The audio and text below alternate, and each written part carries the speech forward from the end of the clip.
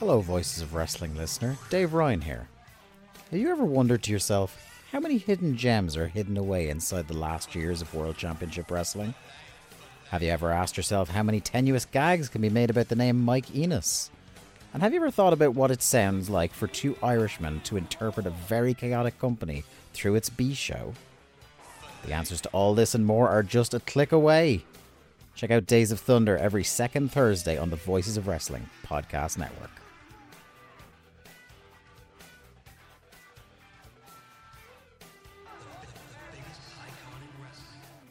This podcast is a member of the Voices of Wrestling podcasting network. Visit voicesofwrestling.com to hear the rest of our great podcasts, as well as show reviews, columns, opinions, and updates across the world of wrestling.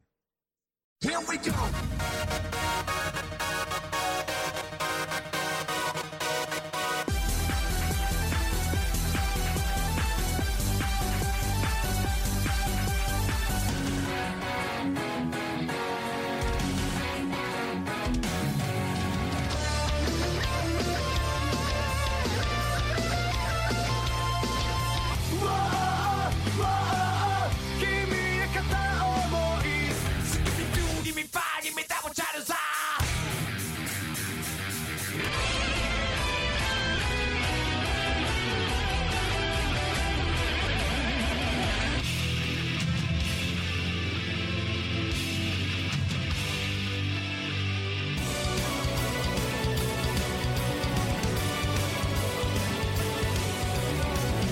Kiss me like a love song.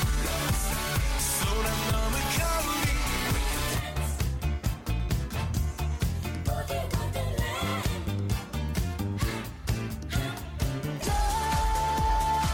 Tengo sus noches y su pasión.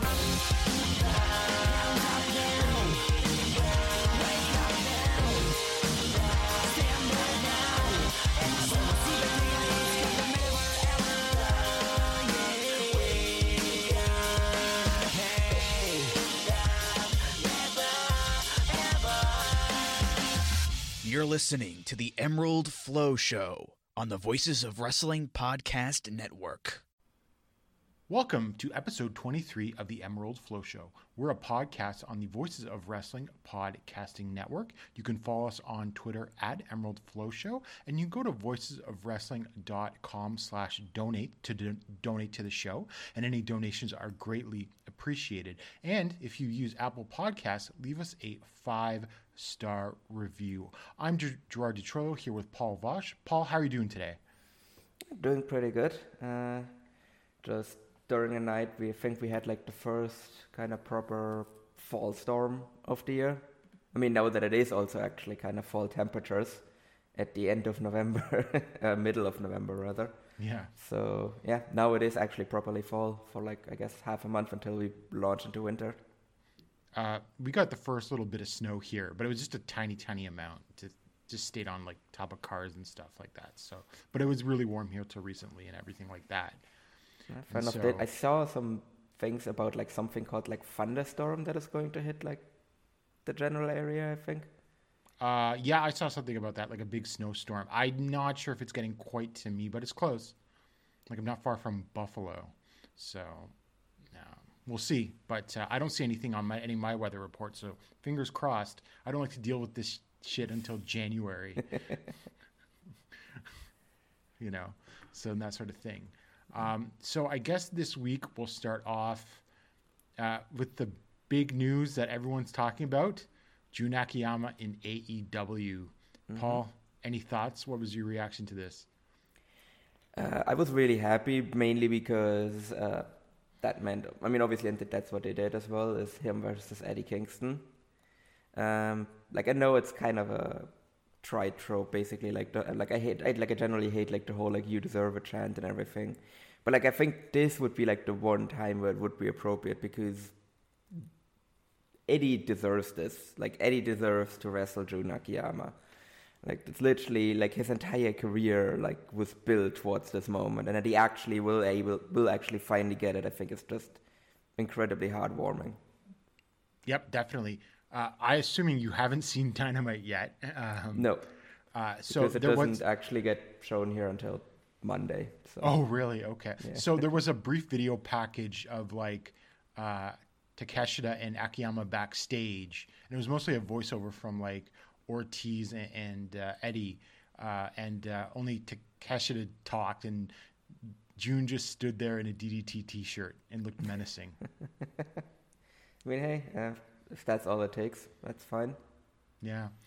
Also, I noticed that Sanshiro Takagi went with Akiyama to the States.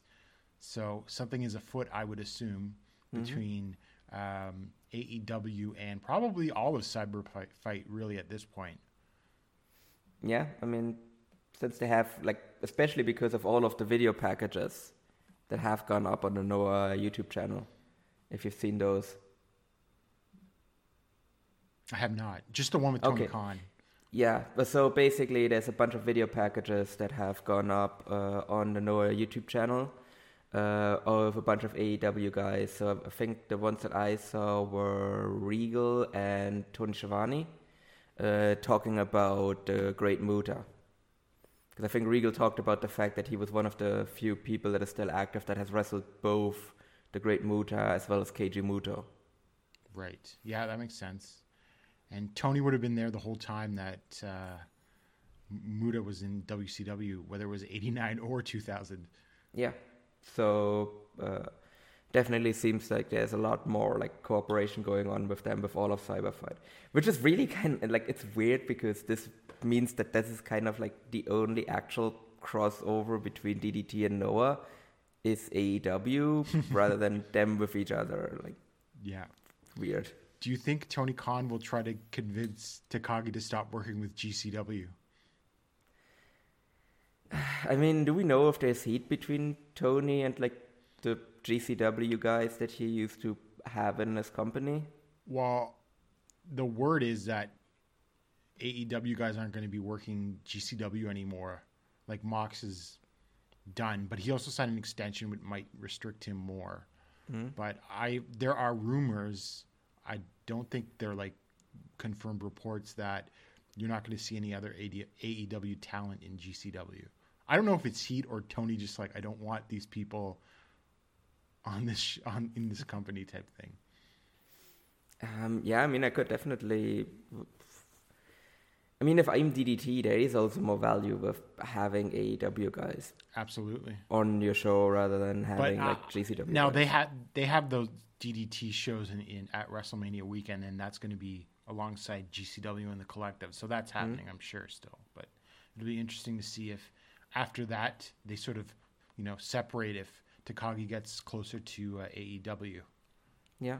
I mean, and again, like, this is what I mean about where it's weird about, like, cooperation within Cyberfight, because, like, shows at WrestleMania weekend, it's going to be GCW and DDT, and then it's going to be Noah and Dragon Gate rather than Noah and DDT and, like, Tokyo Joshi, I don't know, running some sort of joint show at WrestleMania weekend. But what I'm actually kind of starting to suspect, because it doesn't make sense for them to not cooperate, that this is actually a kind of mandate within the company, maybe to actually keep kind of a special and exclusive feeling to the Cyberfight Festival, and that's why they never cooperate outside of it.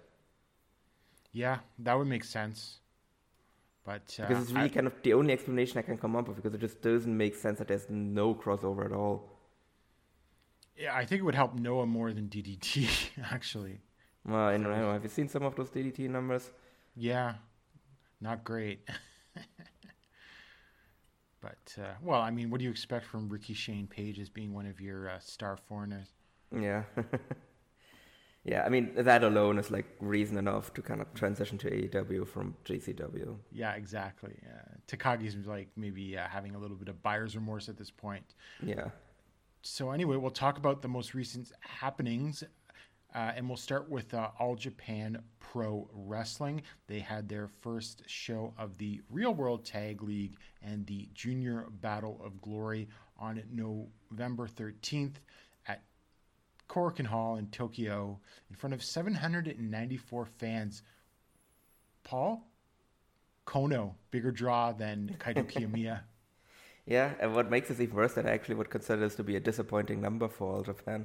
Well, you know what they drew last year to the opening night of the Tag League? No. 520. Oof. Well, but that was with a lot more like capacity restrictions, right? Yeah, and I think they were in the middle of another like surge. Yeah. So, but still, yes, Kono is confirmed a bigger draw than Kaito Kiyomiya. Just like Atsuki Aoyagi is also a bigger draw than Kaito Kiyomiya. Vamos Star should consider running the Budokan. Did Vamos start Roma as well? No, but I'm just saying Kono is the draw. He runs Vamos Star. Oh, sorry. Yeah. Okay. So yeah, no, definitely like Suwama and Kono put them. Oh god, top on Budokan. Jesus. All right, so it was, I guess, dark match that happened like 10, 15 minutes before the actual show started. Izanagi, Black Mensore, and Oji Shiba defeated Takao Mori, Yoshitatsu, and Tajiri in 3 minutes and 31 seconds when Izanagi pinned Yoshitatsu with a small package, which would set up an upcoming All Asia Tag Title challenge from Izanagi and Black Mensore. I mean, it was a 3.5 minute match, but I thought it was sort of fun with Izanagi getting the win. Mm-hmm. Yeah, I mean, it was 3 minutes long, so not really any time for anything to develop here, but I mean, it was just supposed to be the opener anyway. Yeah. So the first official match of the show in the Junior Battle of Glory, Dan Tamura defeated Ryo Inoue in 5 minutes and 32 seconds with the Dan lock. And Paul, I don't know if you saw, I think it was somewhat recently that Ryo Inoue went to Toshiaki Kawada's ramen restaurant. Mm-hmm. And did you notice what visiting the ramen restaurant has done to him now? He definitely developed a lot of a meaner attitude. Yeah, he's got the kick pads, a bunch of new kicks. So I actually didn't expect this, but he's doing well. Yeah, and so it kind of came out of nowhere because he also attacked Omori at the press conference. Oh, that's right. Yes. So I think would we say that he's now out of his young boy stage, or is he just like at the end of it, basically? He's still going to be taking falls for a while. Yeah, but it's definitely like it's clear what kind of character he's gonna go for now. Yeah, I feel like he sort of dealt more of a character faster than like Dan and Atsuki did. I mean, arguably Dan still doesn't have a character. Well, I'm going to have to defend our Dan the Man when we get to the next show here. But this was pretty straightforward, and I thought it was fine, and Tamura wins, so gets on the board. I'm not sure if Inoue is going to get any points if he can't beat Dan Tamura. I think he's very much going to be the last post for the tournament. Probably going to finish with 0 points. Maybe a draw. I could see him like next year. I think is kind of when he stops being a young boy. Yeah. In the next match in the Junior Battle of Glory, Rising Hayato defeated Hokuto Omori in 6 minutes and 8 seconds with a move called the Sid Vicious, which is a really cool name for that. Now, do you think he's referencing the Sex Pistol or the Sid that we all know and love? I think he's referencing the Sex Pistol. I think because again, like if it was like referencing the wrestler, then it had to be a power bomb, right? Of course, you're very true. Very true. Yeah. I never thought of that actually. Yes, of course, it has to be a power bomb. It's really the only move he had. He was really good at it, but it was also the only move he had. I thought this was really good, although it was a little short. Well, I mean, all the matches are short, but you could have taken this to 9 minutes. I think it would have been even better. Mm-hmm. No, I actually also really like this one. Also, I actually think that some of these Junior Battle of Glory matches could go a little bit longer. Yeah. Like I do like the kind of quick in and out, but I mean, they've all been good so far, so that's why. Oh, for sure. They definitely could. They deserve more time. Let's put it that way. Yeah, you could probably push it. They could have pushed it to 15, but anyway. Mm-hmm. Next up in the Junior Battle of Glory, Hikaru Sato defeated Atsuki Aoyagi in 9 minutes and 54 seconds with the Wakagatame or Fujiwara armbar. This rocked. Yeah, that was great. This is awesome. And it is exactly, well, like think of a match like Sato the shooter versus Aoyagi the high flyer. And, I mean, it was like Sato going after the arm like he often does, and then like he won with 6 seconds, and they teased Aoyagi escaping and everything, but he couldn't last. Yeah, I really loved the finish to this as well. But like Atsuki's just so super close to the rope. Like he like can almost touch them.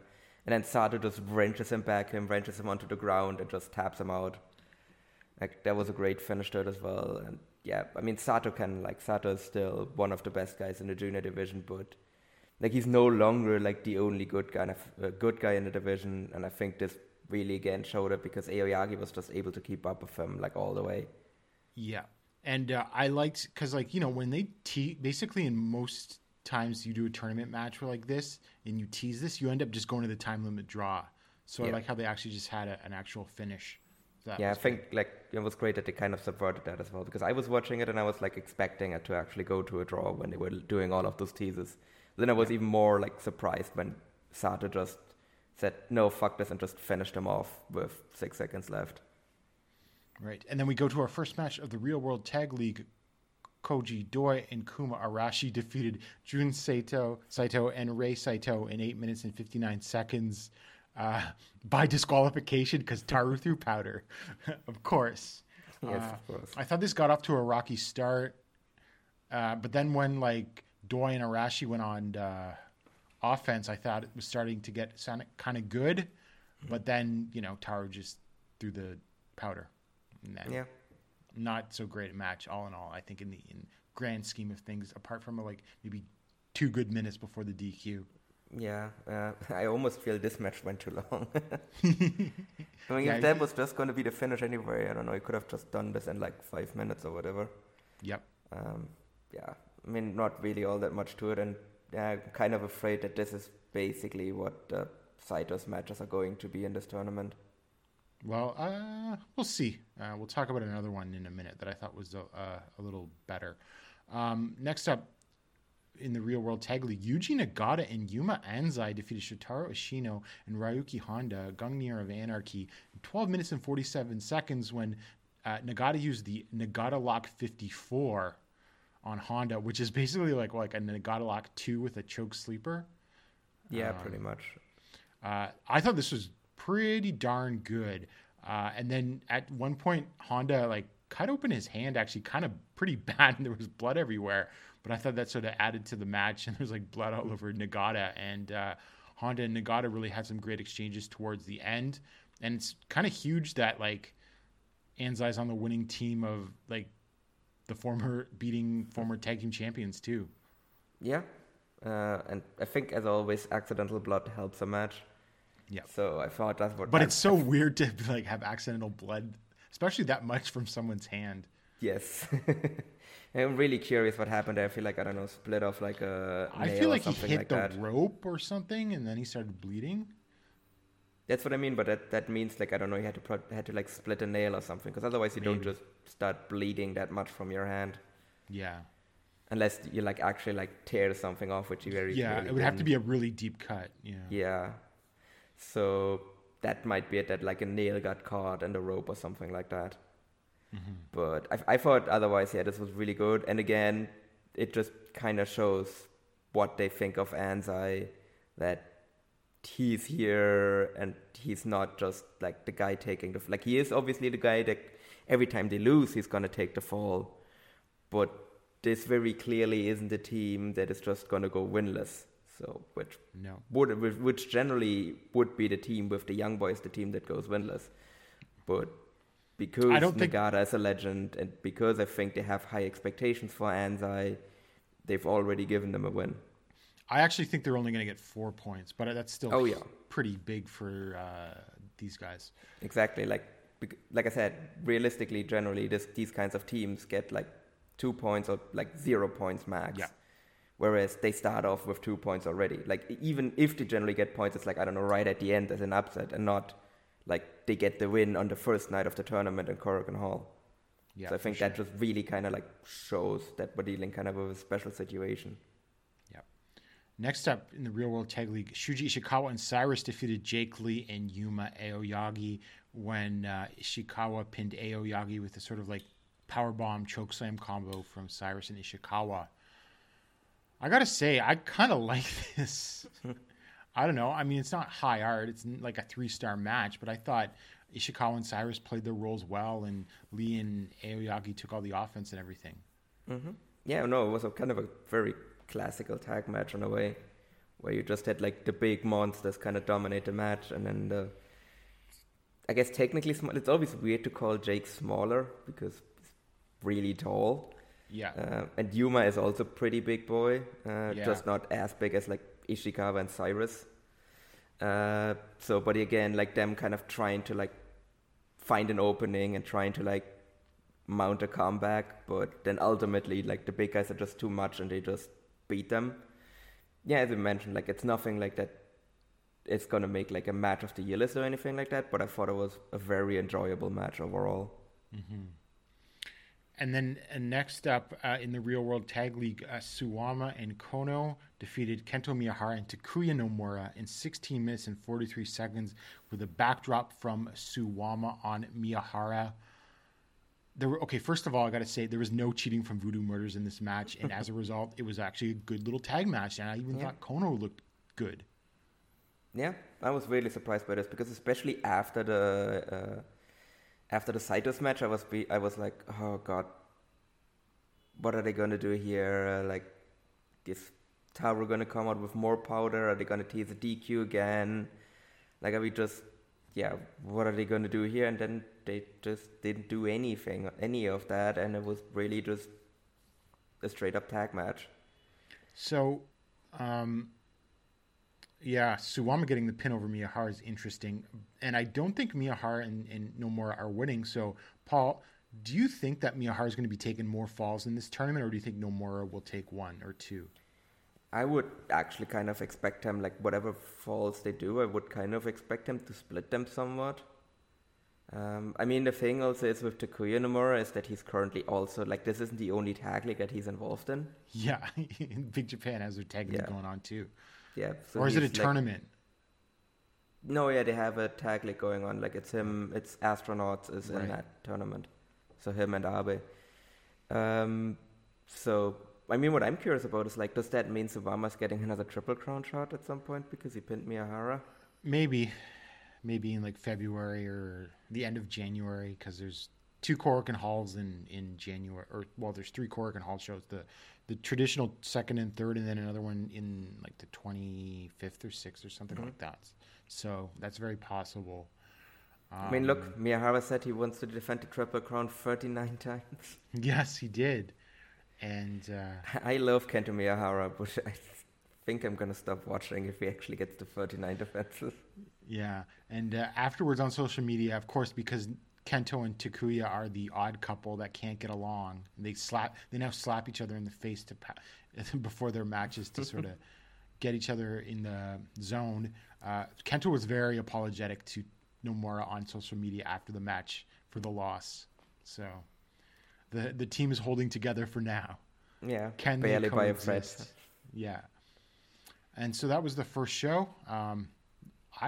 I don't know, like, I guess my expectations, especially with that main event, were sort of low, so I sort of enjoyed the show overall. Yeah, same. Because I also thought there wasn't anything bad on the show either. No. Like, I think really the Saitos match, I guess. Yeah. But really, aside from that, like, I think every other match was enjoyable. Like, nothing really, like, overstayed its welcome either. Like, every match was, like, pretty quick in and out. So, yeah, I thought it was an overall enjoyable show. Like, not gonna make my show of the year list, but I also cannot say that, like, I didn't enjoy myself. And I think if people just want, like, a good wrestling show that they can enjoy, I think they can definitely do worse than this one. No, well, I think we'll talk about this next show, because I think maybe if you're looking for something, watch this one, because it's got cheering. Yes, watch this, because we need more Shinkiba shows, because Shinkiba First Reign currently has, like, the best atmosphere in wrestling, because it's just because I think because it is a smaller venue, and I think because all of the people that actually want to do cheering go to Shinkiba. So definitely. So we go to November 16th at Shinkiba First Ring, 269 fans. That's on a Wednesday night show. That's down from like 300. That was on the Sunday, the 30th show. So not bad, I would guess. Maybe 300 is their limit, because haven't they? I've seen people claim 350, 400 in there at times. Yeah, I'm just looking at the setup, and it is really not that different from the normal setup. Like, I think really because the setup on the stage looks the same, and then obviously the bleachers seem to be pretty full, although you rarely see them in Shinkiba. Yeah. And really the only difference I see is kind of on the sides of the ring. There appear to be only one row of chairs, whereas normally you can put like 2 to 3 rows of chairs on the sides of the ring. So really I think that's about the only difference. All right. Yeah. So we go to the first match in what could have basically been an All Japan 50th anniversary offer match, really. Takao Mori defeated Masao Inoue in 8 minutes and 10 seconds with an axe bomber. Paul, I couldn't look away because, you know, this was charming, but this also moved at a glacial pace. Yeah, this was definitely, I mean, as we said, Mori can still go, but not if he's in there with someone like Inoue. No. Like, that's just gonna, like, because again, Mori can still go, but he's definitely not as, like, quickness is definitely not a strong suit at this point. No. And then someone like Inoue is even slower is just gonna, like, just accentuate that even more. The big high spot in this match was them slapping each other's bellies. Which, to be fair, I think that's a power move. It's like the resident dads, I guess. Yeah, for sure. The next, well, to be fair, Omori's belly's not Inoue's. Yeah, he's in pretty decent shape for a 53-year-old. Yes, no, definitely. He just has like the belly of a 53-year-old that is in shape, but he is in shape rather than Inoue, who looks his age. Let's put it that way. Yeah. Next up, for the All Asia Tag Team Championship, Yoshitatsu and Tajiri make their V1 defense against Izanagi and Black Mensa Ray in 9 minutes and 37 seconds when Yoshitatsu pinned Izanagi with a Cockroach Driver 2022, which is also an amazing name for a move. Yeah. I will give him credit for that. It's a Michinoku driver, man. Yeah. You know what? I kind of like this match, and I thought the interactions between Yoshitatsu and Izanagi towards the end, with like Izanagi trying to go for roll-ups, teasing the finish from the previous show, was good. I mean, this is a perfectly acceptable like second match on the card. Mm-hmm. Yeah, I mean, Izanagi is like the perfect guy for this kind of like All Asia Tag Team division, because I think he can always kind of like pull out something like this, and this is probably like the best match Yoshitatsu has had in like quite a while as well. So basically, not that definitely helped. High bar to cross. Yes, no, definitely not a high bar to cross, but it was just kind of inoffensive, and I thought it was also kind of a nice kind of down card match, basically. Which, I mean, if this is just kind of what we're going to get from Yoshitatsu and Tajiri, then I guess it's kind of good that they kind of like warded off into like, it's kind of a rebirth of the Yoshitatsu verse in a way, where he's just kind of warded off into like his own match on the card, basically. Yeah. And then after the match, Yusuke Kodama and Masao Hanabata, the former Seigo Tachibana, came out to challenge. And that match will happen on November 27th. So, I don't know. Could you rule out a title change? No, because it's the All Asia titles. Like, I don't think you can ever really rule out a title change. No. Because I feel like, I don't know. I mean, Gungnir's getting some big reactions. Mm-hmm. You might want to belt them up. Yeah. Especially after what happened in the main event. Yeah. And then next up, in the Junior Battle of Glory, Atsuki Aoyagi defeated Ryo Inoue in 5 minutes and 29 seconds with the Firebird Splash. Inoue showing off his kicks once again. This was great. But then, like, it seemed like Atsuki just hit the Firebird Splash out of nowhere and got the win, right? I thought this was shaping up to be really good. Yeah. Again, another 2-3 minutes would have been great. Yes. Yeah. I think this one really like was the one where it was like the most notable, that they just didn't really get enough time. But I also like that they actually like used the time that they did get to actually showcase Inoue's development. Because I mean, Aoyagi is the champion, so they very easily just could have had like Aoyagi dominate the match for 5 minutes and then just put Inoue away. But they didn't do that. Like, instead, they kind of like showed what Inoue can do, and then Atsuki just still got like kind of a definitive quick win. So I did like what they did with the time, but I also agree that they deserved a bit more time on this match. Yeah. And next up in the Junior Battle of Glory, Dan Tamura now at big 4 points leading. He defeated Hikaru Sato in 9 minutes and 5 seconds with the Death Valley Bomb. The biggest upset, I'd say, in either tournament so far. And the biggest win of Dan's career. Absolutely no question. And singles win. Singles win. And Paul, is this the best singles match of Dan's career? I would say so. I mean, I thought this was awesome. Yeah. Yeah. Yeah, Not like I match of never your would have level or expected anything. him to win here either. Like, No. like I really like if you had asked me how this match ends, and like if you had put a gun to my head and like forced me to say how the match ends, I probably would have died because I would have just like gone through all the different ways Sato could have won the match before I would have picked Dan to win, basically. Yeah. Well, I mean, it was like the ending was fairly simple. They're doing the wobble. They're each wobbling around, throwing elbows at each other. And then Dan like sort of powers up, hits 2 lariats, and then the Death Valley Bomb. But Sato had been like working over. Sato controlled most of this match, but then like Dan would fight back with lariats and shoulder blocks and everything. But I just all thought it worked together. Now, do you think this is Sato, or do you think Dan's starting to improve his game even more? I think Dan is kind of starting to improve, like, because I think he's showing a little bit more confidence in everything now. Yeah. I think he is kind of starting to go a lot more into kind of like being a bit more of a power junior. Yeah. Because I think he was kind of focusing very heavily kind of on his technical game previously, rather than kind of use the fact that he has like a relatively large frame. And now that he's actually making more use of that, I think it actually has really helped his game as well. Yeah, definitely. And then so we move on to non-tournament match. Jake Lee, Yuma Aoyagi, and Hokuto Omori defeated Kento Miyahara, Rising Hayato, and Oji Shiba in 13 minutes and 31 seconds. And Yuma got the endgame submission on Shiba. This was awesome on like multiple levels, I'd say. Just like all action. There's some pretty wild crowd brawling in this too. And then at one point, Jake and Yuma put Kento and Hayato in the Paradise Lock. I wonder if that's a tease about... Oh, crap. We forgot to talk about the announcements. So we'll get to that after. Yeah. That just reminded me when I said Paradise Lock. So we'll get to that after that.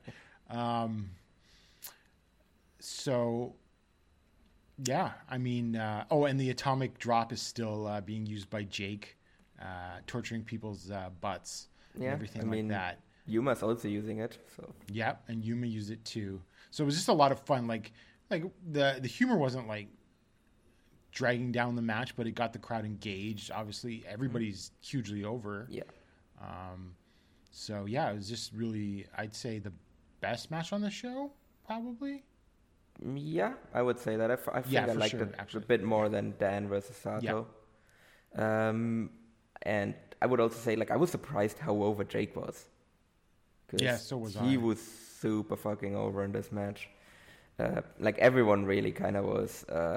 So I mean, even Shiba got a few chants at one point. Well, to be fair, I liked it when like Kento's theme starts and everyone like starts chanting, and then Shiba comes out first, and I think there was like one person in the crowd that then just really loudly started screaming Shiba. That's and also funny. how tiny he looks, tiny compared to the rest of them. Like, I think that just really brings across how big like the average wrestler in all Japan is. Even the juniors are bigger than other companies' juniors. Even Hayato and Omori were just towering over OG Shiba, basically. Yeah, like they were like, which again makes sense. Like Shiba was a Dragon Gate guy who are on average like a lot smaller than like, and I think he was also a smaller guy even by Dragon Gate standards as well. Mm-hmm. So it just makes sense. But yeah, I thought that was just like really like when all of them were like in the ring, I was like looking around and there's like Shiba and he just looks like so much smaller. But I think he still fits in really well with the promotion. Oh, definitely. Yeah, and yeah, this was just a ton of fun. Just like great like filler like in the middle of the card. Just put like all of like the most over people basically in the company in there, and just have them kind of go wild for 13 minutes. Yep. I thought, this was just a ton of fun. And then next up in the Real World Tag League, Shuji Ishikawa and Cyrus defeated, double count out against Koji Doi and Kuma Arashi. I thought this was, again, kind of fun. I thought the double countout part was very flat, but like seeing like Kuma put Cyrus in a Argentine backbreaker was actually quite impressive. Yes. Even if he was only up there for a few seconds. Yeah, and after he kind of screwed it up the first time as well, but like the fact that he even got him up the second time is just even more impressive. Because Cyrus is a big, big boy. Like I think that just kind of shows off. Like I always love these kind of feats of strength from Kuma Arashi because he is genuinely really strong. So I don't know. I mean, I could see a lot of people not liking this, but I thought it was fine up until the finish. I thought Kumadori actually worked kind of pretty hard in this to sort of make something of it. Yeah, no, I thought overall this was pretty decent match, but the finish kind of left like a sour taste in my mouth. Yeah, because I think it might have been partially the camera angles because it was just like Cyrus clubbing one of them. I can't remember if it was Doi or Kuma, and then it's just like the time. Could you even really hear the ref? Like, because I don't even remember if I really even heard the ref counting. No, I didn't. Like, and then it was just like all of a sudden, just the bell rings and it's a double count out. Yeah. I mean, the one saving grace though was kind of Cyrus's reaction to it, where he basically threatened to kill the ref. And he powerbombed Kuma on the apron. Yeah. So that was like the one saving grace of the finish, but like otherwise, decent match with a bad finish. Next up, in the Real World Tag League, Jun Saito and Race Saito defeated Yuji Nagata and Yuma Anzai in 12 minutes and 5 seconds with the diving body press from Ray on Anzai. I thought this was way better performance from the Saitos than the previous show. And as far as I think this is the second best match that the Saitos have had since their return, with the best being the tag title match at Korakuen against Gungnir of Anarchy. I don't know. Paul, what do you feel about that? I would generally agree with that. Still don't think it was like really like a blowaway or anything like that, but it was a very solid performance, and also it was miles better than like what the first match was during the tournament. Yeah. Which, to be fair, isn't hard. That's a low bar to clear. No. But yeah, I mean, they were in there with Yuji Nagata, I think, who just kind of like knows how to kind of direct guys like these to have I thought Anzai worked well against them too. Yeah. No, Anzai sold well for them as well, so I thought that helped. So because they had someone to like beat up on, and they had like Yuji Nagata kind of like directing traffic in there. So in a way, Nagata and Anzai were like carrying the match. Oh, for sure, yeah. But yeah, I mean, the Saitos didn't like get in the way or anything like that. So they carried their part of the match well. But I'm wondering if this might be like the high point for them in the tournament. Maybe, we'll see. No, because they're against some other teams that are good. Yeah, but I'm kind of afraid that like the other matches might have more cheating than this one. That's true. That's a very good point. And then next up in the main event, Shotaro Ashino and Ryuki Honda defeat Suwama and Kono in 15 minutes and 54 seconds with the ankle lock from Ashino on Suwama. Paul, this is Ashino's first direct victory over Suwama in over 2 years in the company. Yeah. I really didn't expect it. I was like, probably like Gungnir of Anarchy is gonna win, but I was like, it's gonna be like Ashino tapping off. Kono This was miles better than their tag title match, even though this still had interference. Yes. Like the Saito brothers. Oh, I forgot to say, this blended in from the last match like an ECW match. Because there was a beatdown after the match, and then like Ashino and Honda ran out, and then Suwama and Kono ran out, and they just sort of started wrestling the match and everything like that. It also happened super quickly, because I remember because the Saitos won, and then that meant it was muted on alljapan.tv. Right. And I remember like after Saitos won, I like just briefly like looked down on my phone, and then all of a sudden I hear like a bell ring, and I look up, and Suwama and Ashino are in the ring, and I'm like, what happened here? Yeah, exactly. Paul, we might have to add Dream Warriors to the intro to this podcast. We might maybe for like, because we're like, I mean, it's November now. what I might want to suggest is maybe that we do like a redo of the theme rotation for like the 1 year anniversary. Yeah, we'll see. Well, some people will be retiring. Exactly. That's what I mean. Like we can probably like kick out like Nosawa and Yeah, the I maybe we'll hold on to Nasawa for a month or two just to see what happens. Because I'm even less. I'm far less confident. I know people are saying, Muto, is he really retiring? Well, I'm far less confident in Nosawa actually retiring as well. I mean, look, worst case scenario, we'll just put in the Black Tiger 7 theme. Exactly. So yeah, I mean, Saito's got in the ring. There's a couple of ref bumps, but I mean, I think the crowd reactions helped this. The crowd was hot as hell for this, right? And it's just like, man, you got to do, like, I don't know. I just feel like if Ashino and Honda get the win here, do you think, what are the chances of winning the tournament and then beating Suwama and Kono again? I think pretty decent that they're gonna win. And I also really didn't. And I was predicting Ashino and Honda for this tournament, but I figured they were going to lose here again.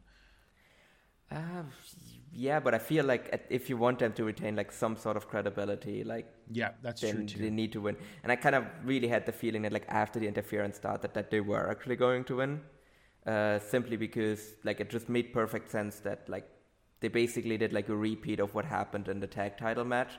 Only this time they're actually going to be able to reverse it and actually get the win, and that way like create more intrigue for like the eventual title match down the road. Like for me now, this so is in the a lot third more match, likely that they're going to win now.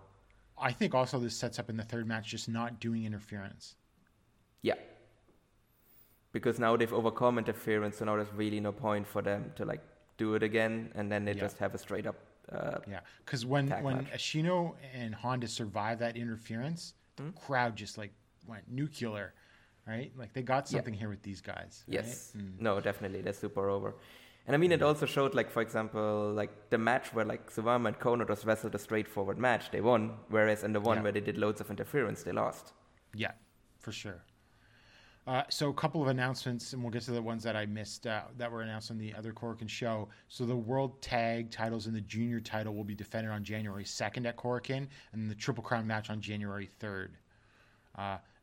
So Paul, my prediction that one of Shuji Ishikawa's exes was Unagi Sayaka was very wrong, but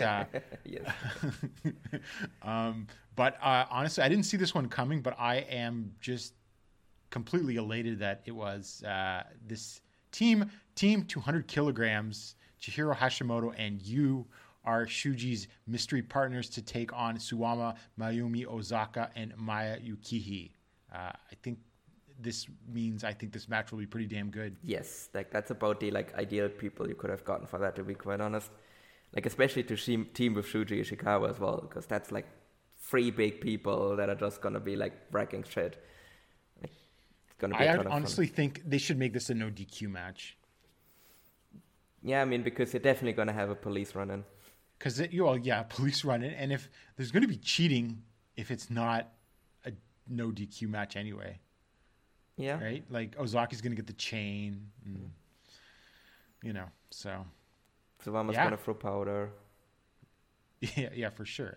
But, so I think that will be great. Yeah, I think the other important question, though, is Ishikawa going to be able to make weight? Well, he's vowing to get down to 100 kilograms to be team 300 kilograms. And I don't think he is going to by, he's got, 5 weeks? Yeah, it's... Because the show is on Christmas Day. Yeah, the All Japan website has him at like 130 kilograms. So it's like 280 pounds or something like roughly? Sure, yeah. I don't know. Yeah. But I also don't think he's going to be able to like lose 30 kilograms in like a month. If so, that's going to be really unhealthy too. Yeah. It's going to be like... I mean, he got himself in incredible shape, but he never got that. He never got that low in weight. He's going to look like fucking Walter in WWE if he actually managed to do that. Yeah, he is for sure. So that's a really great announcement that I'm excited for. But wait, Paul, there's more. Then we got the announcement that Kaz Hayashi and Naoya Nomura were announced on the show. But there's even more after that, because this is basically now like a New Japan show. Because listen to this. Yuji Nagata, obviously. Toru Yano again. Ryohei Oiwa. Yuto Nakashima. Kosei Fujita. Now, we've all seen them in All Japan recently, but here's a real big, some blast from the past, because these are all former All Japan wrestlers. Taichi, Yoshinobu Kanemaru, Sanada, and Bushi. Yeah. This is I wonder if they did that all Paradise of the old All Lock Japan spot. guys that went to New Japan. I wonder if they did that Paradise Lock spot as sort of building up to Sanada and Bushi. Yeah.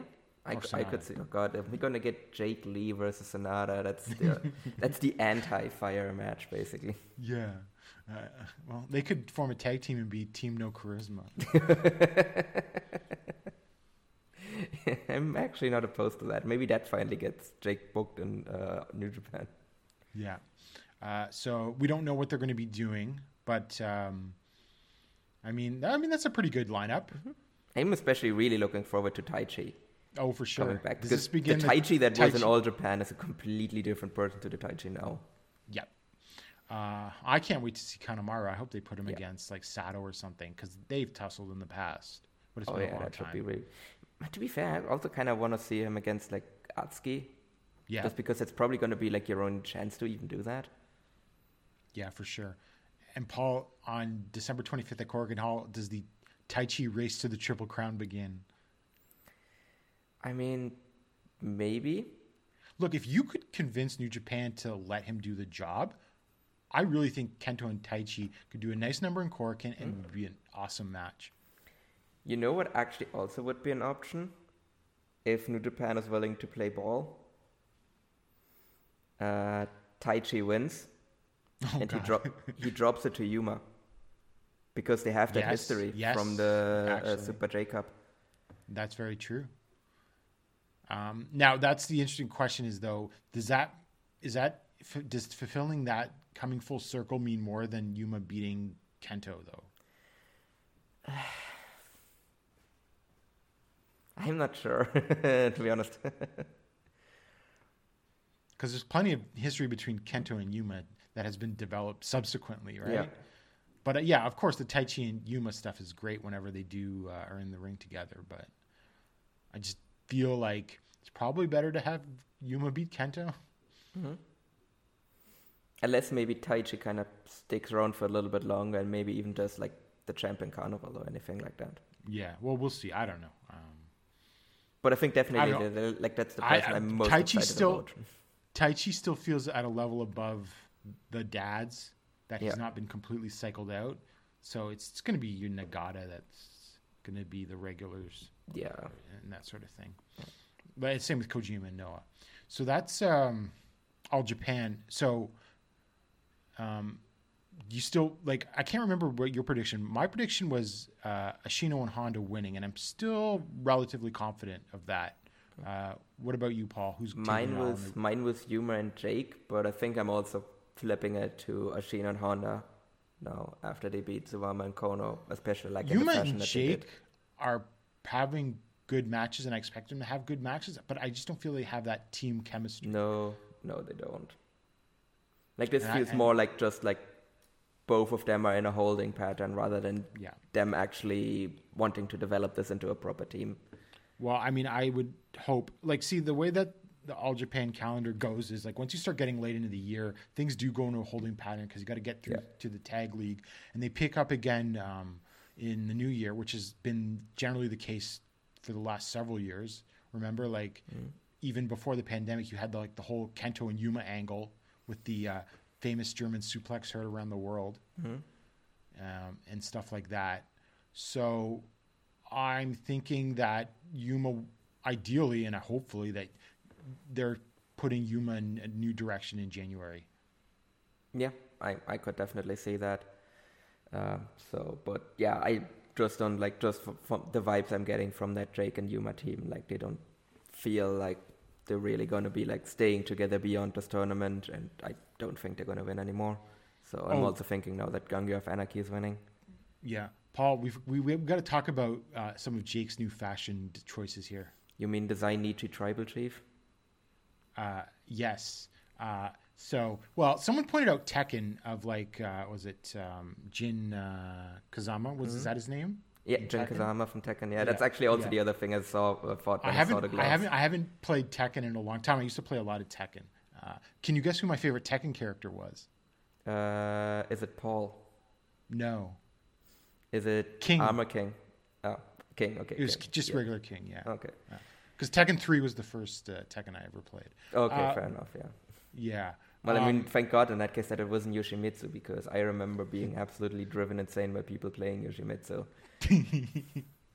Yeah, but people pointed out the Tekken thing, but I just got because it's like more pronounced fingerless glove on the right hand, and it just had like pure Roman Reigns vibes. Like, you got to acknowledge him. Yeah. Gotta acknowledge Drake Lee. I mean, sure, why not? As long as this doesn't result in Drake going on like a 2-year title run. Yeah. Now, are you still baffled that this man is wearing those Total Eclipse tights? I thought he was going to get like new tight. It's a tournament. That's when you whip out the new gear. Yeah, I think at this point he's probably going to do it for the new year if he still hasn't done it. So yeah, I mean, I guess he had, you know where Jake's priorities lie. It's like getting new gloves rather than getting new tights. So I guess he had to pick either. So he picked the new gloves.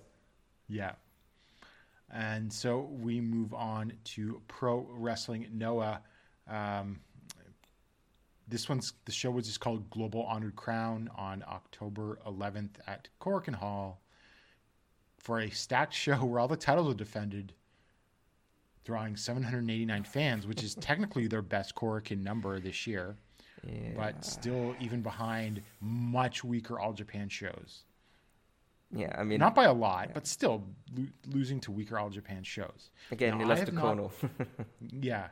Now, I've not been as harsh on the Noah Korakuen numbers because they're basically glorified house shows with like an angle here and there. Like someone will come out to challenge or whatever.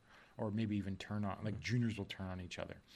But, and yes, obviously like for the same kind of show, New Japan draws considerably more, but they're much larger. And you can still see them as a sort of overall indication of the sort of vitality of Noah's business. Mm-hmm.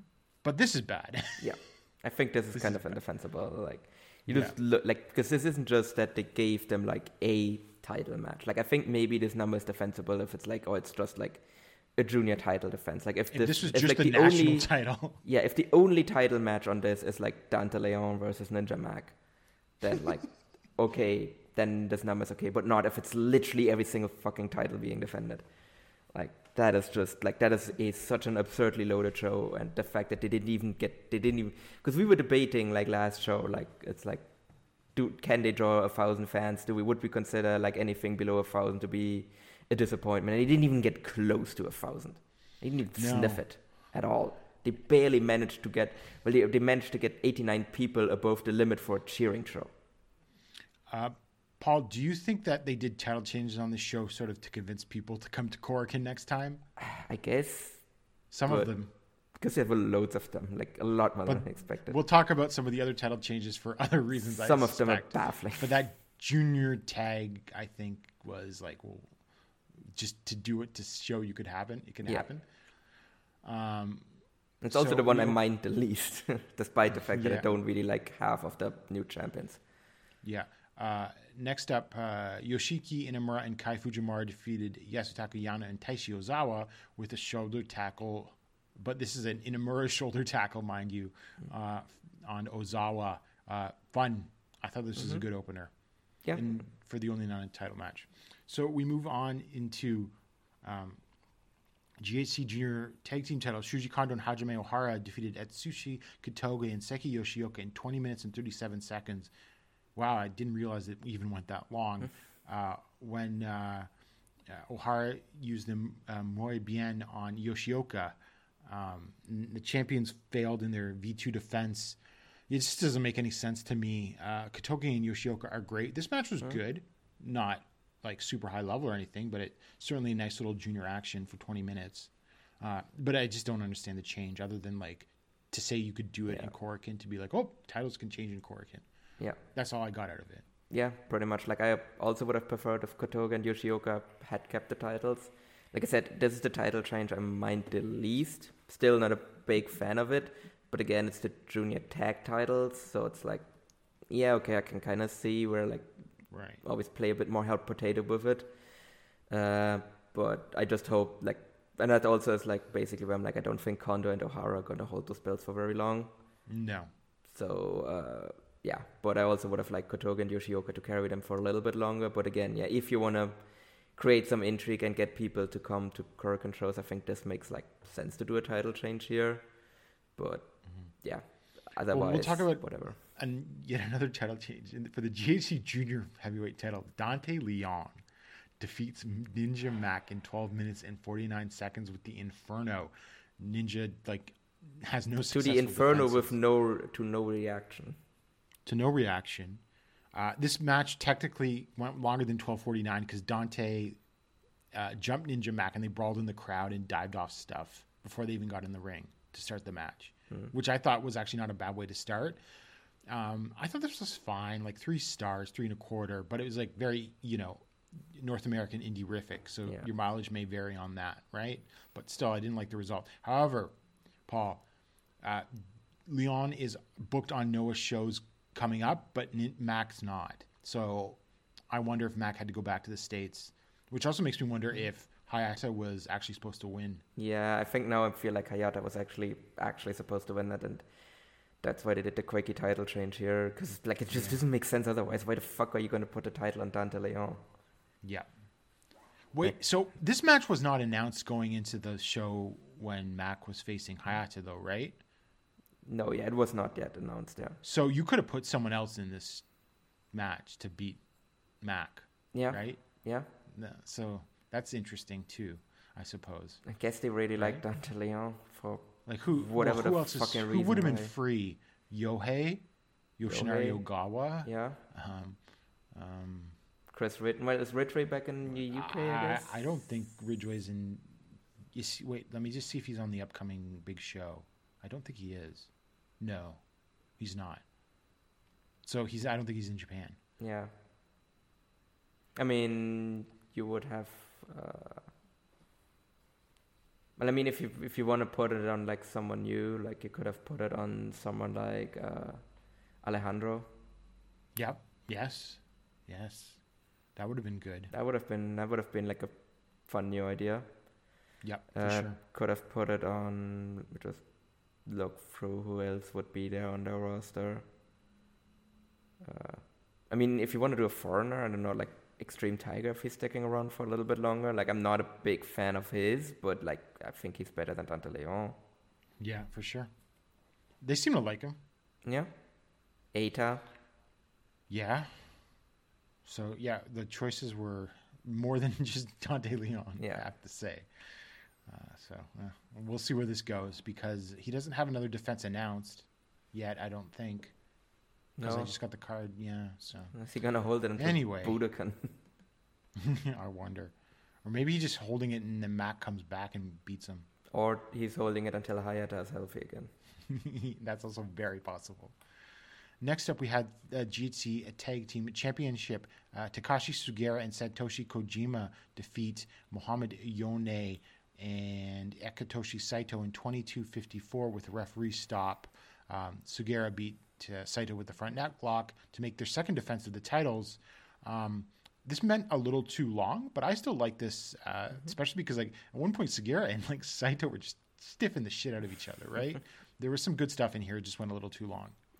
Yeah, I think could have like cut a couple of minutes off of this, and I thought that would have been an excellent match.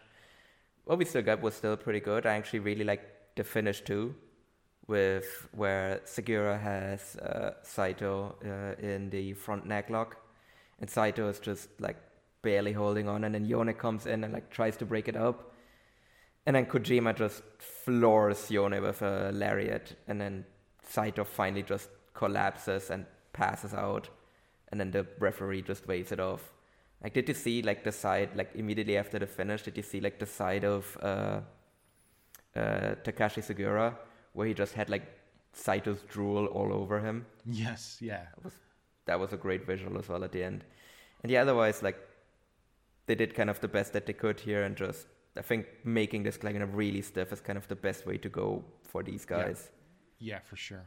So it was an enjoyable kind of filler title defense. Yeah, definitely. And then we had and we could have a lot to talk about this. GHC national title.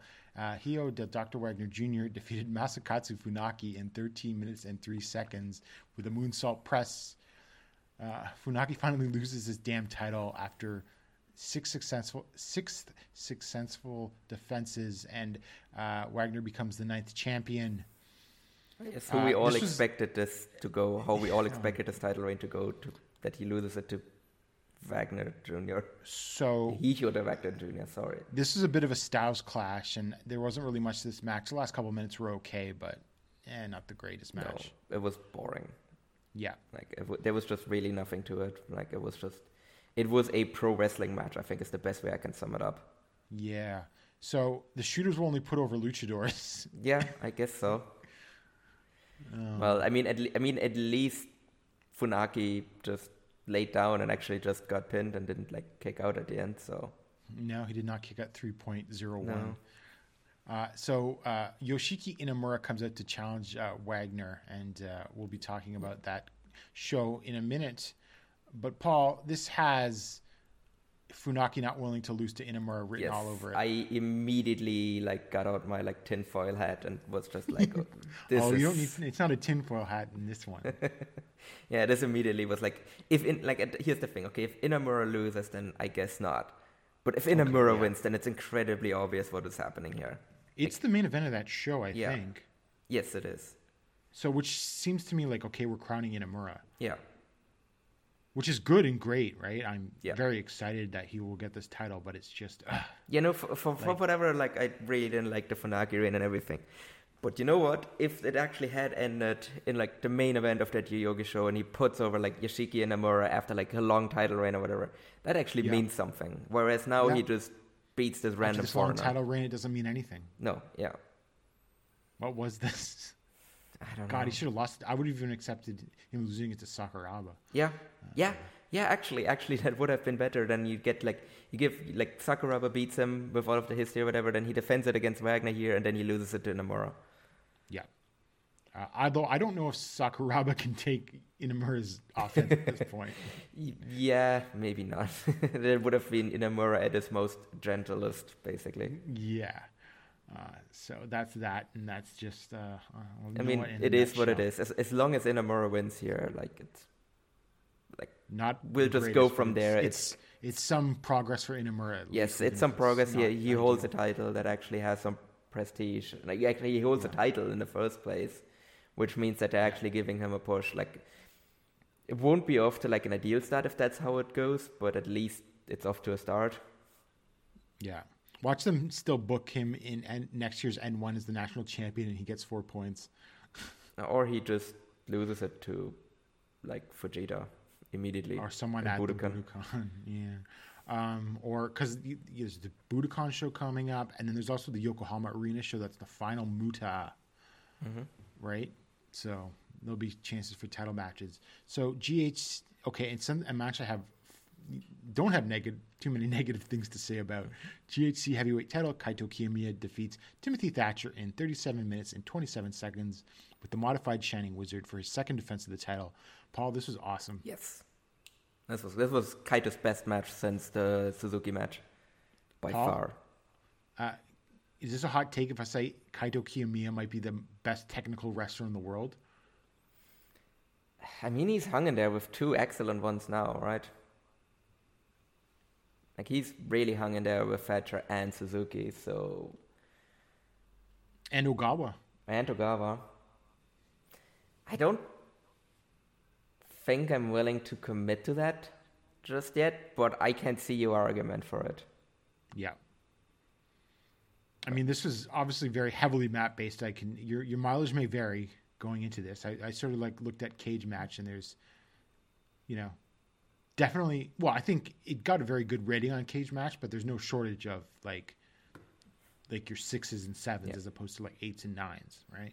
Look, so it's not good. Thatcher a Thatcher match will always be divisive. That's just how it is. There's people that that 37 hate it, minutes and is there's also people decisive. That like it. I like Thatcher, so that helps. Yeah, 37 minutes is also divisive. Often. Yes. I think if you really don't like Thatcher and you also see it's a 37-minute match, I don't blame you if you don't want to watch that. That's fair, but like, they were always I doing was like, something. yes. They were always doing something. They were fighting over holds. Like Thatcher and Kaito sold the arm the next day. He had it wrapped in a bandage and everything like that. And so, and it was like a steady build. Like they were still doing like headlocks on each other at like 30 minutes. Yeah. I think, or something like that. And just incredible professional wrestling, if you ask me. I also like that, like compared to the Suzuki match, like it was a lot more of a back and forth, because the Suzuki match was very much like the whole structure of like Kaito's underneath and he's selling. Because they did that to start off this match. Surprise. Yeah. They did that to start off this match as well, but then kind of slowly but surely Kaito actually like managed to kind of come back more and more and actually like take control of the match. Like this is actually the kind of Kaito performance I've been waiting for. Like I've been saying, like Kaito just needs to like take one of these matches and just take it by the balls basically. And I think he kind of did that in a way here, where he actually was like he was maybe still not mostly quite as much working by the from balls underneath. that he needs to. Yeah. But definitely was a little different vibe than the Hideki match. Yes, like he definitely felt a lot more like not just like a guy that just like managed to like get out with the win. Like he actually felt like a guy that actually was like able to stand up to Thatcher. Yep. And I was going to say something. And the finish also looked a lot better. Like the modified Shiny Wizard looked a lot better than he's done it previously. Yeah. And then, well, I guess what's next for Thatcher? Do you think he'll have any direction? Or he's just going to be bumping around in 6-man tags? I don't know. Like, still kind of afraid that he might get called back to WWE.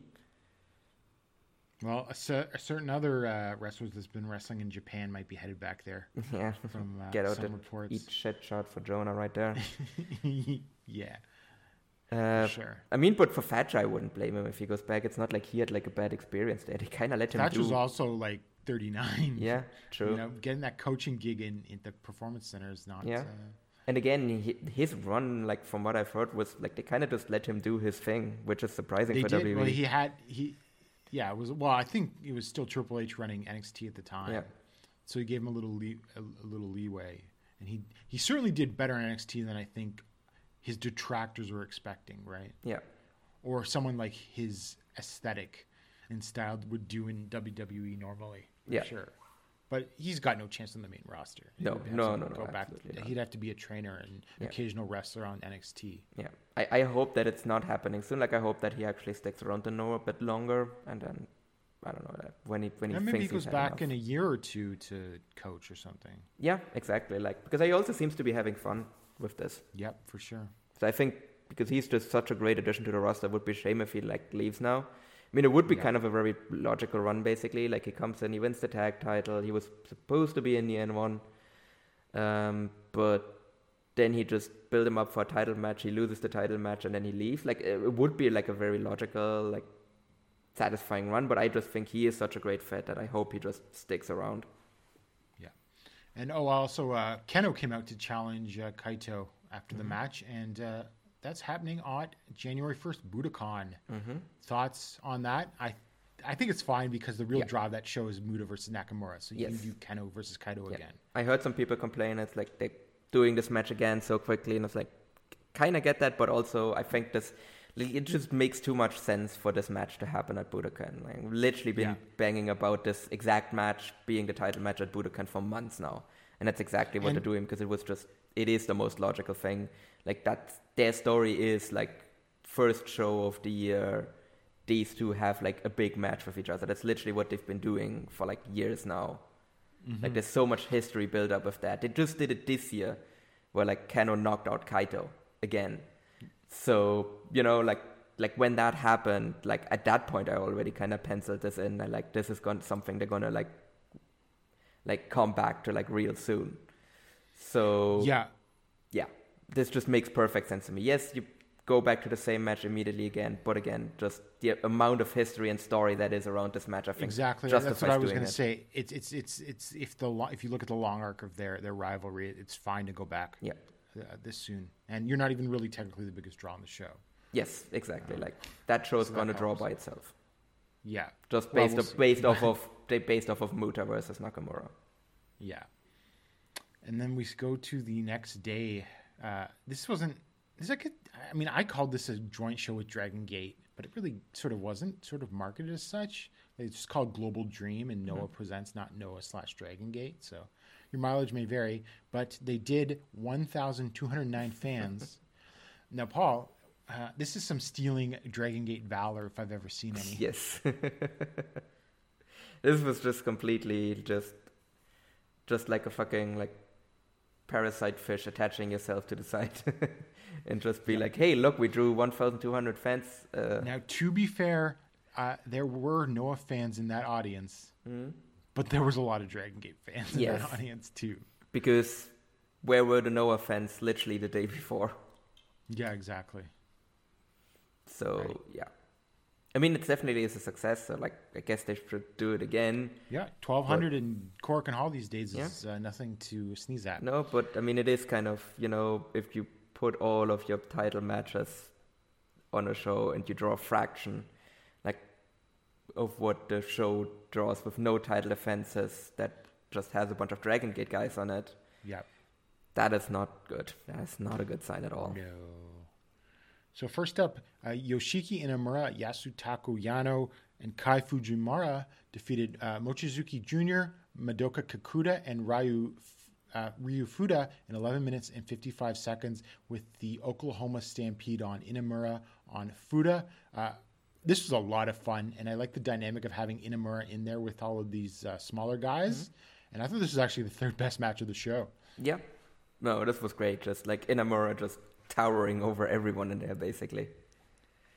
He was just so much taller than anyone else in the ring. It was kind of absurd.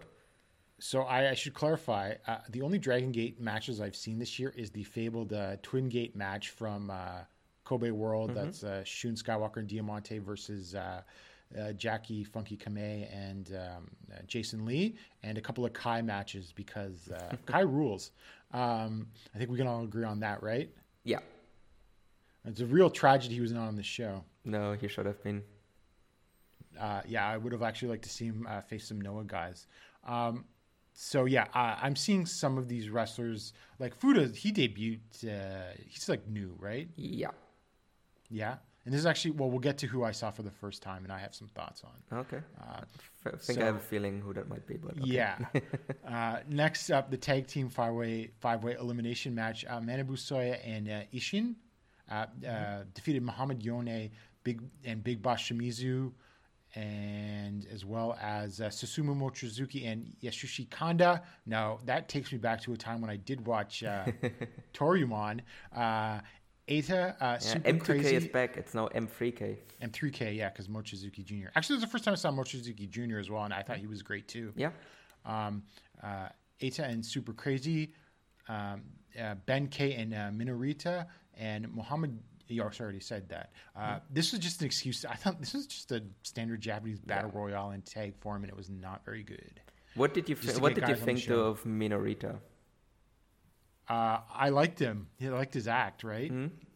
It was a really interesting contrast there with Ben K as well. Yeah, because he's small, like by Dragon Gate standards. Like he's just him next to Yone is just like, who is this little kid basically? Yeah, but I thought they had sort of strange chemistry and weird chemistry as a team that sort of worked. Yeah, but they were like the highlights of the match, like when Minorita got thrown out. And then Ben K caught him and everything like that. Like, that was like the best spot of the match, right? Yeah. No, it wasn't really a good match otherwise. Like, that was really, like, easily the best part. Yeah.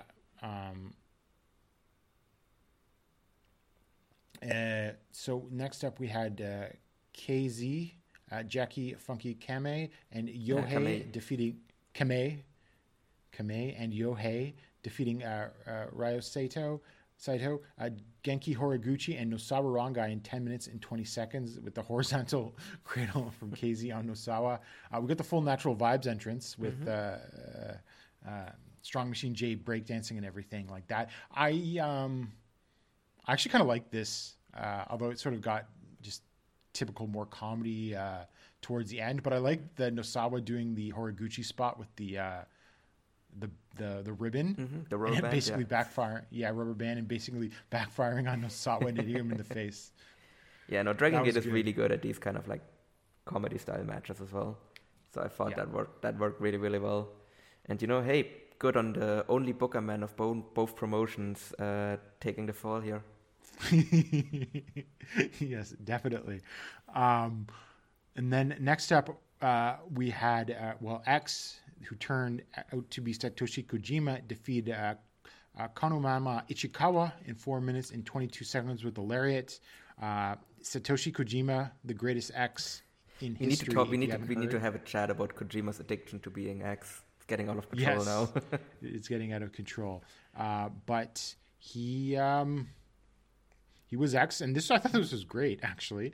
Like, this was good comedy. Yeah. For a change, right? I mean, it's Ichikawa, probably arguably the best comedy worker, at least in Japanese wrestling history. You could put him up there. Just like some lucha fans that might have their candidates and choices for that sort of thing, right? I really liked the ending because it was like Ichikawa pretending to do a Stan Hansen. He pulls out an elbow pad and puts it on and does like the horns hand gesture and yells "youth" and everything like that, and then proceeds to fail at delivering a lariat, and then Kojima just levels him. And gets the win. I love Ichikawa. He's tremendous. Yeah. But also, like, the moment it was announced, like, it's X against Ichikawa, it's like, oh, it's going to be Kojima, isn't it? Like, literally, it's like, this is really kind of the only option here, is it? Yep, for sure. And then next up, we had Atsushi Katoge, Dante Leon, and Punch Tominaga defeating Natural Vibes, Jason Lee, Strong Machine J, and UT. I guess I was kind of expecting more from this. I mean, is that fair to say? You have Dante Leon, Punch and Punch Dante Tominaga. Like, Punch isn't. And I have to say, I hadn't seen Strong Machine J in a while, and he hasn't improved much since I saw him last. I mean, he has improved somewhat. Like, I think it didn't really come across in this match. Actually, so let me look at my notes. I actually liked this match, and I thought it was structured well, because generally, Punch wasn't a factor. UT and Jason carried it for their team. Strong Machine J would come in and do the power spots, and then Katoge sort of carried it for his team. And then Dante flew a bit, right? So I actually thought it was fine. But, yeah, I mean, like, for me, it was more like Dante Leon, and it's just not very good, and neither is Punch, so we really only have, like, Katoge on the one side.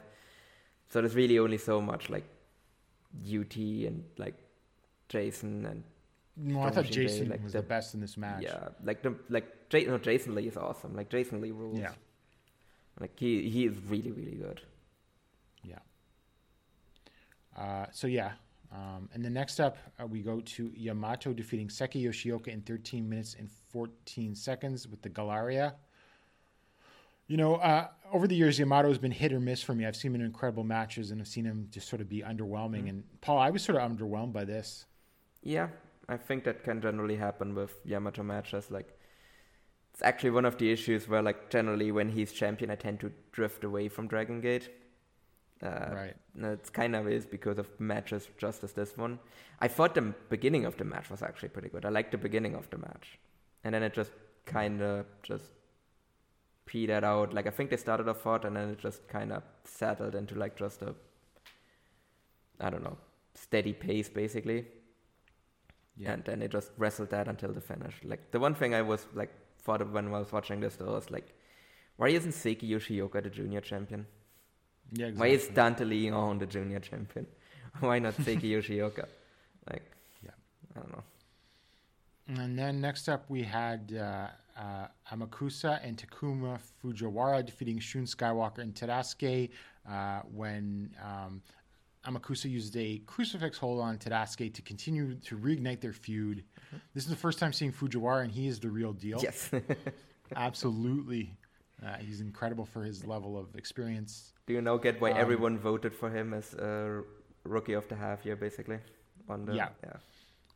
And then, so this was like Shun Skywalker and Tadasuke, can they coexist? And no, they really couldn't type thing. So I thought that sort of detracted from the match, right? And then, like, Fujiwara sort of just drifted into the background as the match went on because it's all about Tadasuke and Amakusa, and then Tadasuke, like, beefing with his partner.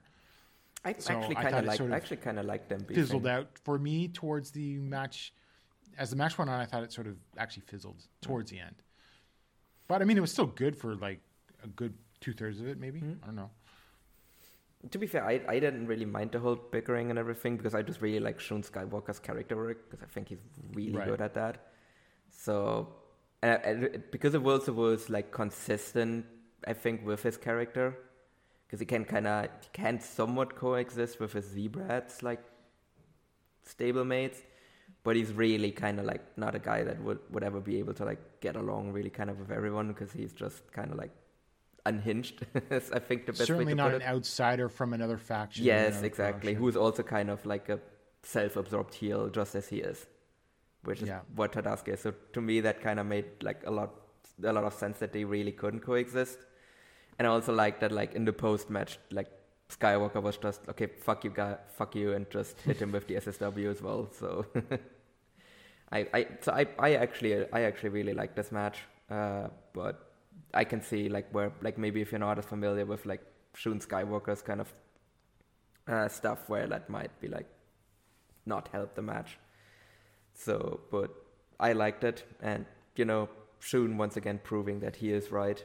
So he really, Jason Lee should have listened to him because look, he got pinned by Dante Leon, and that wouldn't have happened if Shun would be the one to help him. So. Just proven right yet again.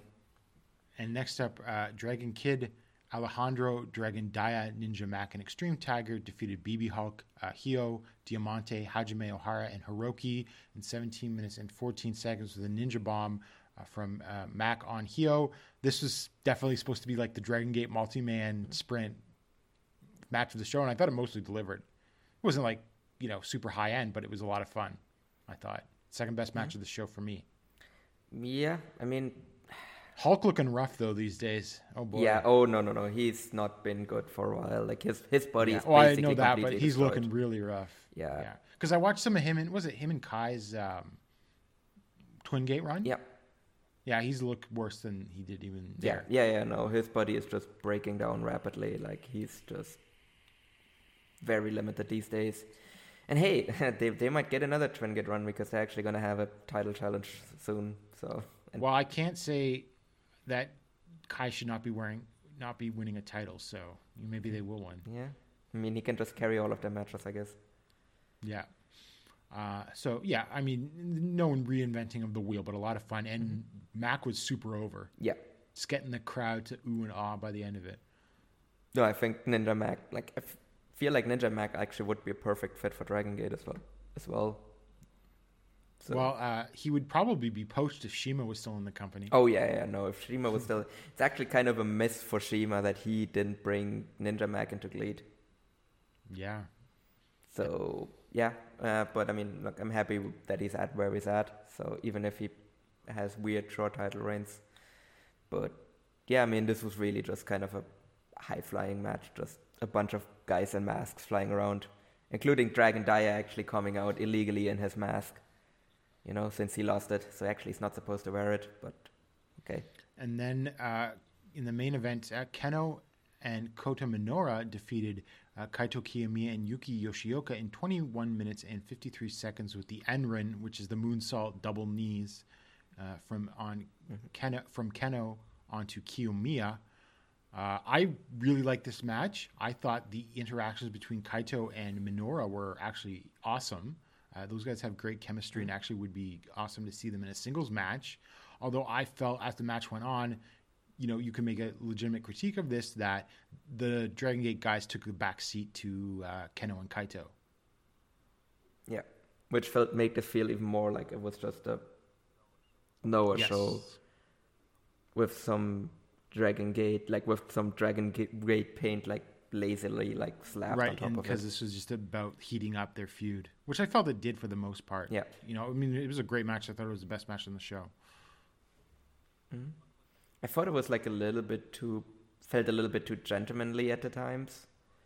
But yeah, when they kind of actually got into kind of doing kind of the Kaito versus Keno stuff, I think it like improved a lot. But also, I mean, these four are all like great wrestlers.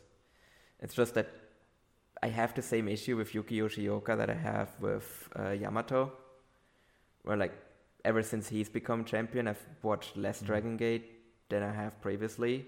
I don't even really have a good explanation for it. It's just kind of, I don't know, kind of drifting away from it a bit because, I don't know, I just don't find him very interesting as champion. Like, he's a good wrestler, like, he's solid, but I've kind of started dubbing him, like, Dollar Store Yamato because he's just, like, he always looks really good, but there's just this, like, next level excitement that is always, like, missing from his title defenses, I feel like.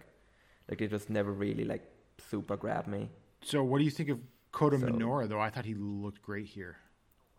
Oh, I love Kota Minoura. Like, there was a bit of iffiness kind of in the whole build-up to Kobe World, but I think he's kind of, like, gotten a way better grip on his character now, and I think, like, Minoura, like, they have something there with him. So I think, like, he's obviously going to be, like, Dreamgate champion at some point. Like, I think that's very obvious. Just the way they whole, like, build, like, gold class around him and everything. So, yeah, like, I think there is, like, I think he still needs a bit more polish, to be honest, but I think, like, once he gets that, I think he can be, like, very easily, like, basically, you know, how Dragon Gate never has, like, or rarely has, like, a clear ace and has more, like, basically just a group of top guys, but I think he can be kind of the leader of that group of top guys, potentially, if he gets that, like, polish. So there was some good stuff on the show at the beginning and towards the end, but I thought the middle sort of dragged. Yeah. I thought it was just, like, it was an overall good show, but, yeah, it was also a weird show because, yeah, it was technically supposed to be a joint show, but it just felt so much more like a Noah show.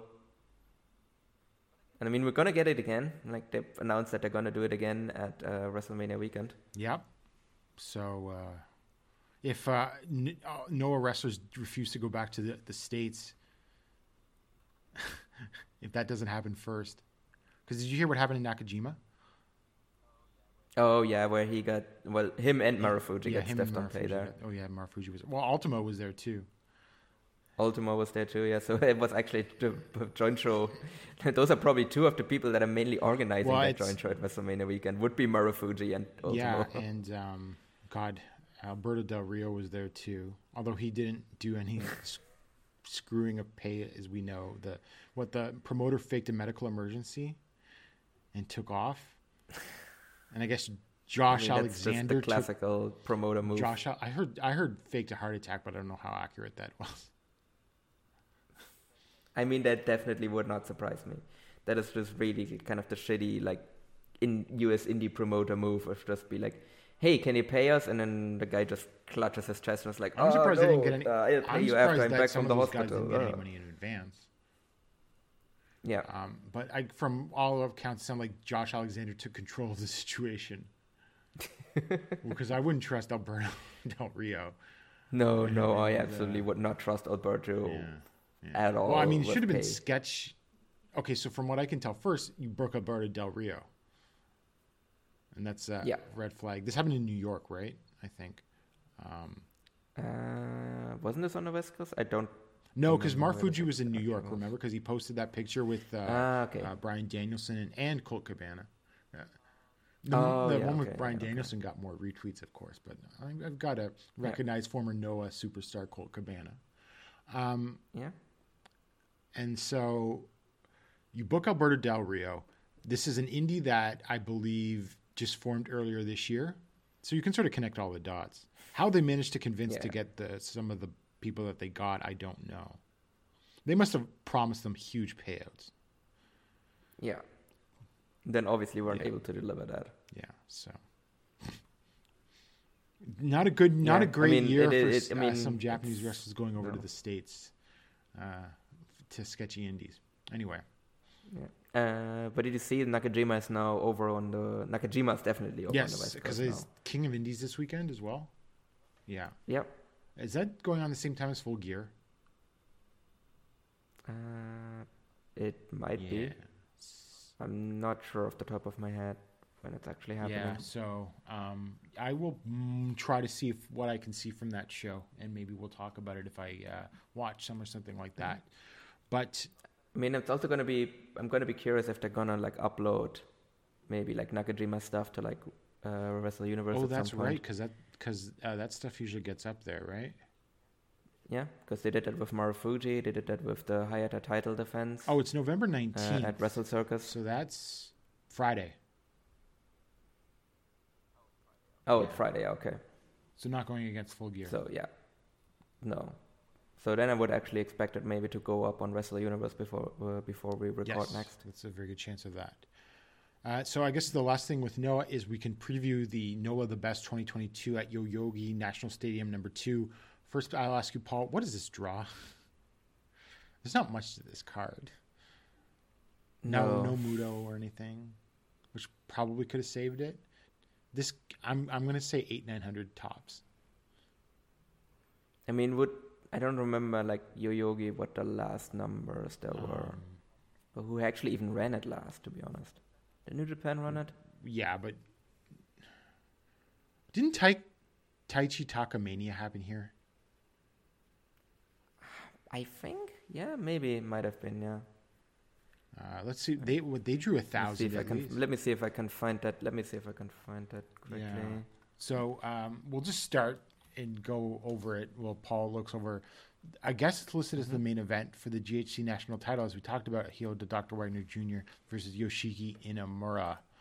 I'm guessing Inamura's winning, obviously, and Wagner's just a transitional champion. I think that's fair to say. I think that would make the most sense, like, because I mean you can keep it on Wagner for like longer, but like, what would really be the point of doing that? I don't know. Maybe if you had some other luchadors for him to face and have some cool matches, but I think that would be it. I don't know. Yeah, I actually think this has a decent chance of doing well, being a decent match. I think Inamura can work well with Wagner. Oh, yeah, it was in Yoyogi. You were correct with Takataki Yoyogi Mania. #2. That one drew 1,940 people. They're not getting that. No, they're not getting that. They'll be lucky to get 1,000. Kind of crowd, but this is only marginally better if they draw 1,000, than I think Cork and Hall. Yeah, you can call that a success. This is only marginally better than a normal Cork and Hall show. Yeah, well, the only really because there's 2 title matches on this. Like otherwise, this is just a full kind of Korakuen show.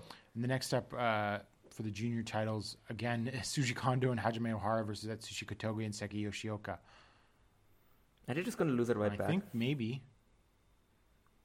It'd be cool. I mean, that just confirms that they just did the title change to do the title change. Yeah, to pop Korakuen. Now, if they lost again and Yoshioka won after this junior title, I would not complain.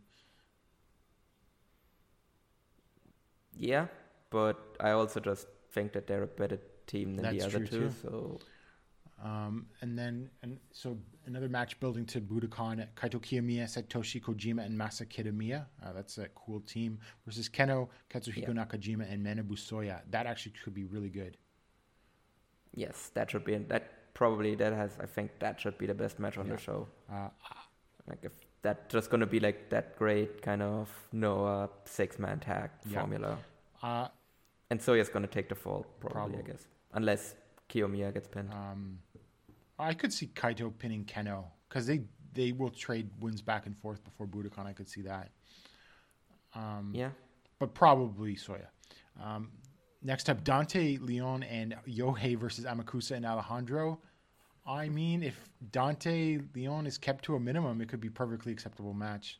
Or a good match, even. Yeah, and I would assume that we're getting a title challenge out of this from like Amakusa or Alejandro, I guess. For sure. And then, next up, Takashi Sugiura, Kazuyuki Fujita, and Timothy Thatcher versus Naomichi Marufuji, Masaki Mochizuki, and Masato Tanaka. Paul, is this a return of the M's Alliance? Yeah, I mean, I hope so. Because they disbanded it, and then they kind of talked about bringing it back, but then they didn't do it. But now they're teaming together again, so I wouldn't mind that. I actually kind of like. Yeah, no, I like the M's Alliance too. Although poor Yuko Miyamoto disappeared one day, never to return. Yeah, that was weird because they also kind of like talked about it in Shoot, where they were like, "Yeah, we don't know where he is." Well, he sort of came across as the guy that they could lose matches compared to the other guys. But then Mochizuki just started doing a ton of jobs in Noah. So I'm thinking Mochizuki drops the fall here. Yeah, because I don't really see who else drops the fall unless they just actually if start. If Thatcher's not coming back for, he could lose, I suppose. Yeah. Next up, Daiki Inaba versus Sublime every time Jack Morris returns. This will be good. The Inaba Morris team explodes because they didn't have a name. Okay, Paul, am I not wrong? They said they were going to form a tag team. Yeah, they did, and then I they never think they teamed together once again. or twice. Yeah, I don't know what's happening. Like maybe they're just going to do it again afterwards. They're like shaking hands and then they're teaming again and then challenge for the tag titles. I mean, it'll be good though. Yeah, gives both of them something to do. Sure. Because Morris has just been picking up wins left and right, but just kind of floating around. I mean, I think Morris should face Kaito after January. He's been doing build motions for like 2 months now. Yeah, maybe it'll be something in like, well, you got the Dome, but will there be a Kaito title defense at the Dome? I don't know. Maybe. Could be waiting. And I love Jack Morris, but even if that's not supposed to be the drawing match, that might be a little bit much for his first JHC title challenge to be at the Dome. But he can definitely like put it in as like at like a medium-sized show or whatever. Like he should absolutely get one. That's the thing. For sure. And what is being billed as the final Paris de Mal de Japon match? We can only hope. Yoshinari Ogawa, Yasutaku Yano, and Kai Fujimura versus Nosawa Rongai, Eita, and Super Crazy. I mean, you're putting Ogawa in there with two like young rookie-ish guys. Like, come on. I mean, is this actually going to have a finish, though, or is this just going to be? I don't think it's impossible that Yano pins Nosawa in this, actually, but he's done it before. Right. Yeah, Paris could win, I would assume, and it's like send off. They can, but like again. So does that mean? I mean, it could be Kai Fujimura pins Nosawa because he's the only one in the match that hasn't pinned him. So, if this is the final Paris, but Eita going back to Dragon Gate and Super Crazy going back home. I don't think Eita already is. I don't think Eita's going back to Dragon Gate. But he hasn't left Dragon Gate. No, but he's basically going to be like a part-time as well. So are they going to give Eita a new faction or new partner in Noah? I could see that. Like I could definitely see him stick around. I mean, it might also be a thing where like maybe he is also going to go to Mexico a bit more. Oh God, they could just have, like, this Nosawa retirement, just him going to Mexico for 6 months. I mean, it might be. He's retiring in Japan. No one said he's retiring in Mexico. Returns in some ridiculous gimmick. I mean, like I said, he probably still has that Black Tiger 7 suit lying around somewhere, allegedly. Yeah. And then, actually, one match that I'm actually quite looking forward to, Hideki Suzuki versus Shuhei Taniguchi. I think this would be a lot of fun. Yeah. Remember when they took Taniguchi out of Funky Express and we thought they were going to do something? Well, I mean, this is more interesting than what he was doing in Funky Express, where they don't do it that much. Yeah. So, but yeah, I'm actually looking forward to this one. That actually should be a fun, like, singles match. But I mean, it is also kind of a really far undercard Suzuki singles match, and those sometimes can go very quickly. Oh yeah, it'll be like 8 minutes, 9 minutes. It's very possible. Yeah. Or even shorter than that. Like, I remember actually him, to be fair, that was on a hard hit show where he just won in 30 seconds. Of course. And then what I assume probably opens the show is Muhammad Yone and Akitoshi Saito versus Tadasuke and Hiroki. So, Yeah. Just it's a Funky Express opening match. So that is Noah the Best 2022. Paul, any final thoughts on? It's not the best card, I would say that. No, it is not. But what are you going to do? They're obviously I don't think when this show was booked, they probably had not booked the Dome. So now they have to hold stuff off, I'm sure. Yeah. And everything like that. Paul, any final thoughts on Noah or anything else? I actually recently rewatched my pick for the Secret Santa that will hopefully start soon. Nice. Well, I guess I can't really go into details about that. No, I'm not going to talk about what match Yeah. it's going to be, but it reaffirmed my stance that this is the match I'm picking for Secret Santa because I think it's an underrated classic, and that's all I'm going to say on it. I will say I've also picked my match for Secret Santa, but I'm not going to give away any more clues about that. It is also, I think, a classic underrated match as well. That's funny. But that's what you want to do. You want to pick classic underrated matches, I think. Yeah. Yeah, that's generally been my approach as well. Well, actually, one year you gave me Vader versus Otto Vons. And that was the first Otto Vons match I ever saw, and it was a lot of fun. Like, yeah, it is also one of the best Otto Vons matches. But it's legitimately like a 4-star match, but literally all they do is just pummel each other. Like, they don't do anything else. Yeah. There's no moves, but it's like still somehow dramatic because it's the round system in like CWA in Europe and everything. And it's, of course, this Vader at like the peak of his powers and everything like that, right? So it's somehow and the crowd is super hot too. Like, it's a massive two stadium. Rotund men just blasting each other works for like they went quite a few rounds. It was like 20-minute match, was it not, or something like that? Yeah, it's a really long match, but it works with the I think the round system really benefits Vance because he just can take a breather instead of having to do rest holds. Yeah. Oh yeah, that's a very good point actually. Yeah, makes sense. I could think of a few wrestlers that could probably benefit from a round system then. Fujita actually would be a much better wrestler. Yes. Fujita should just do that. Fujita, he very clearly he just does whatever the fuck he wants anyway, so you might as well just go to people as like, look, in Pride we had rounds, so now we're going to have rounds in my matches, and Noah as well. Like, if you don't like that, I don't know, fight me. Yeah, definitely. All right, so we'll be back in roughly 2 weeks because we'll be going into the final stretch of the Real World Tag League because it's and we're going to be December in less than 2 weeks, and we'll talk about Noah the Best, and probably we'll have more stuff to talk about in terms of Budokan and everything like that.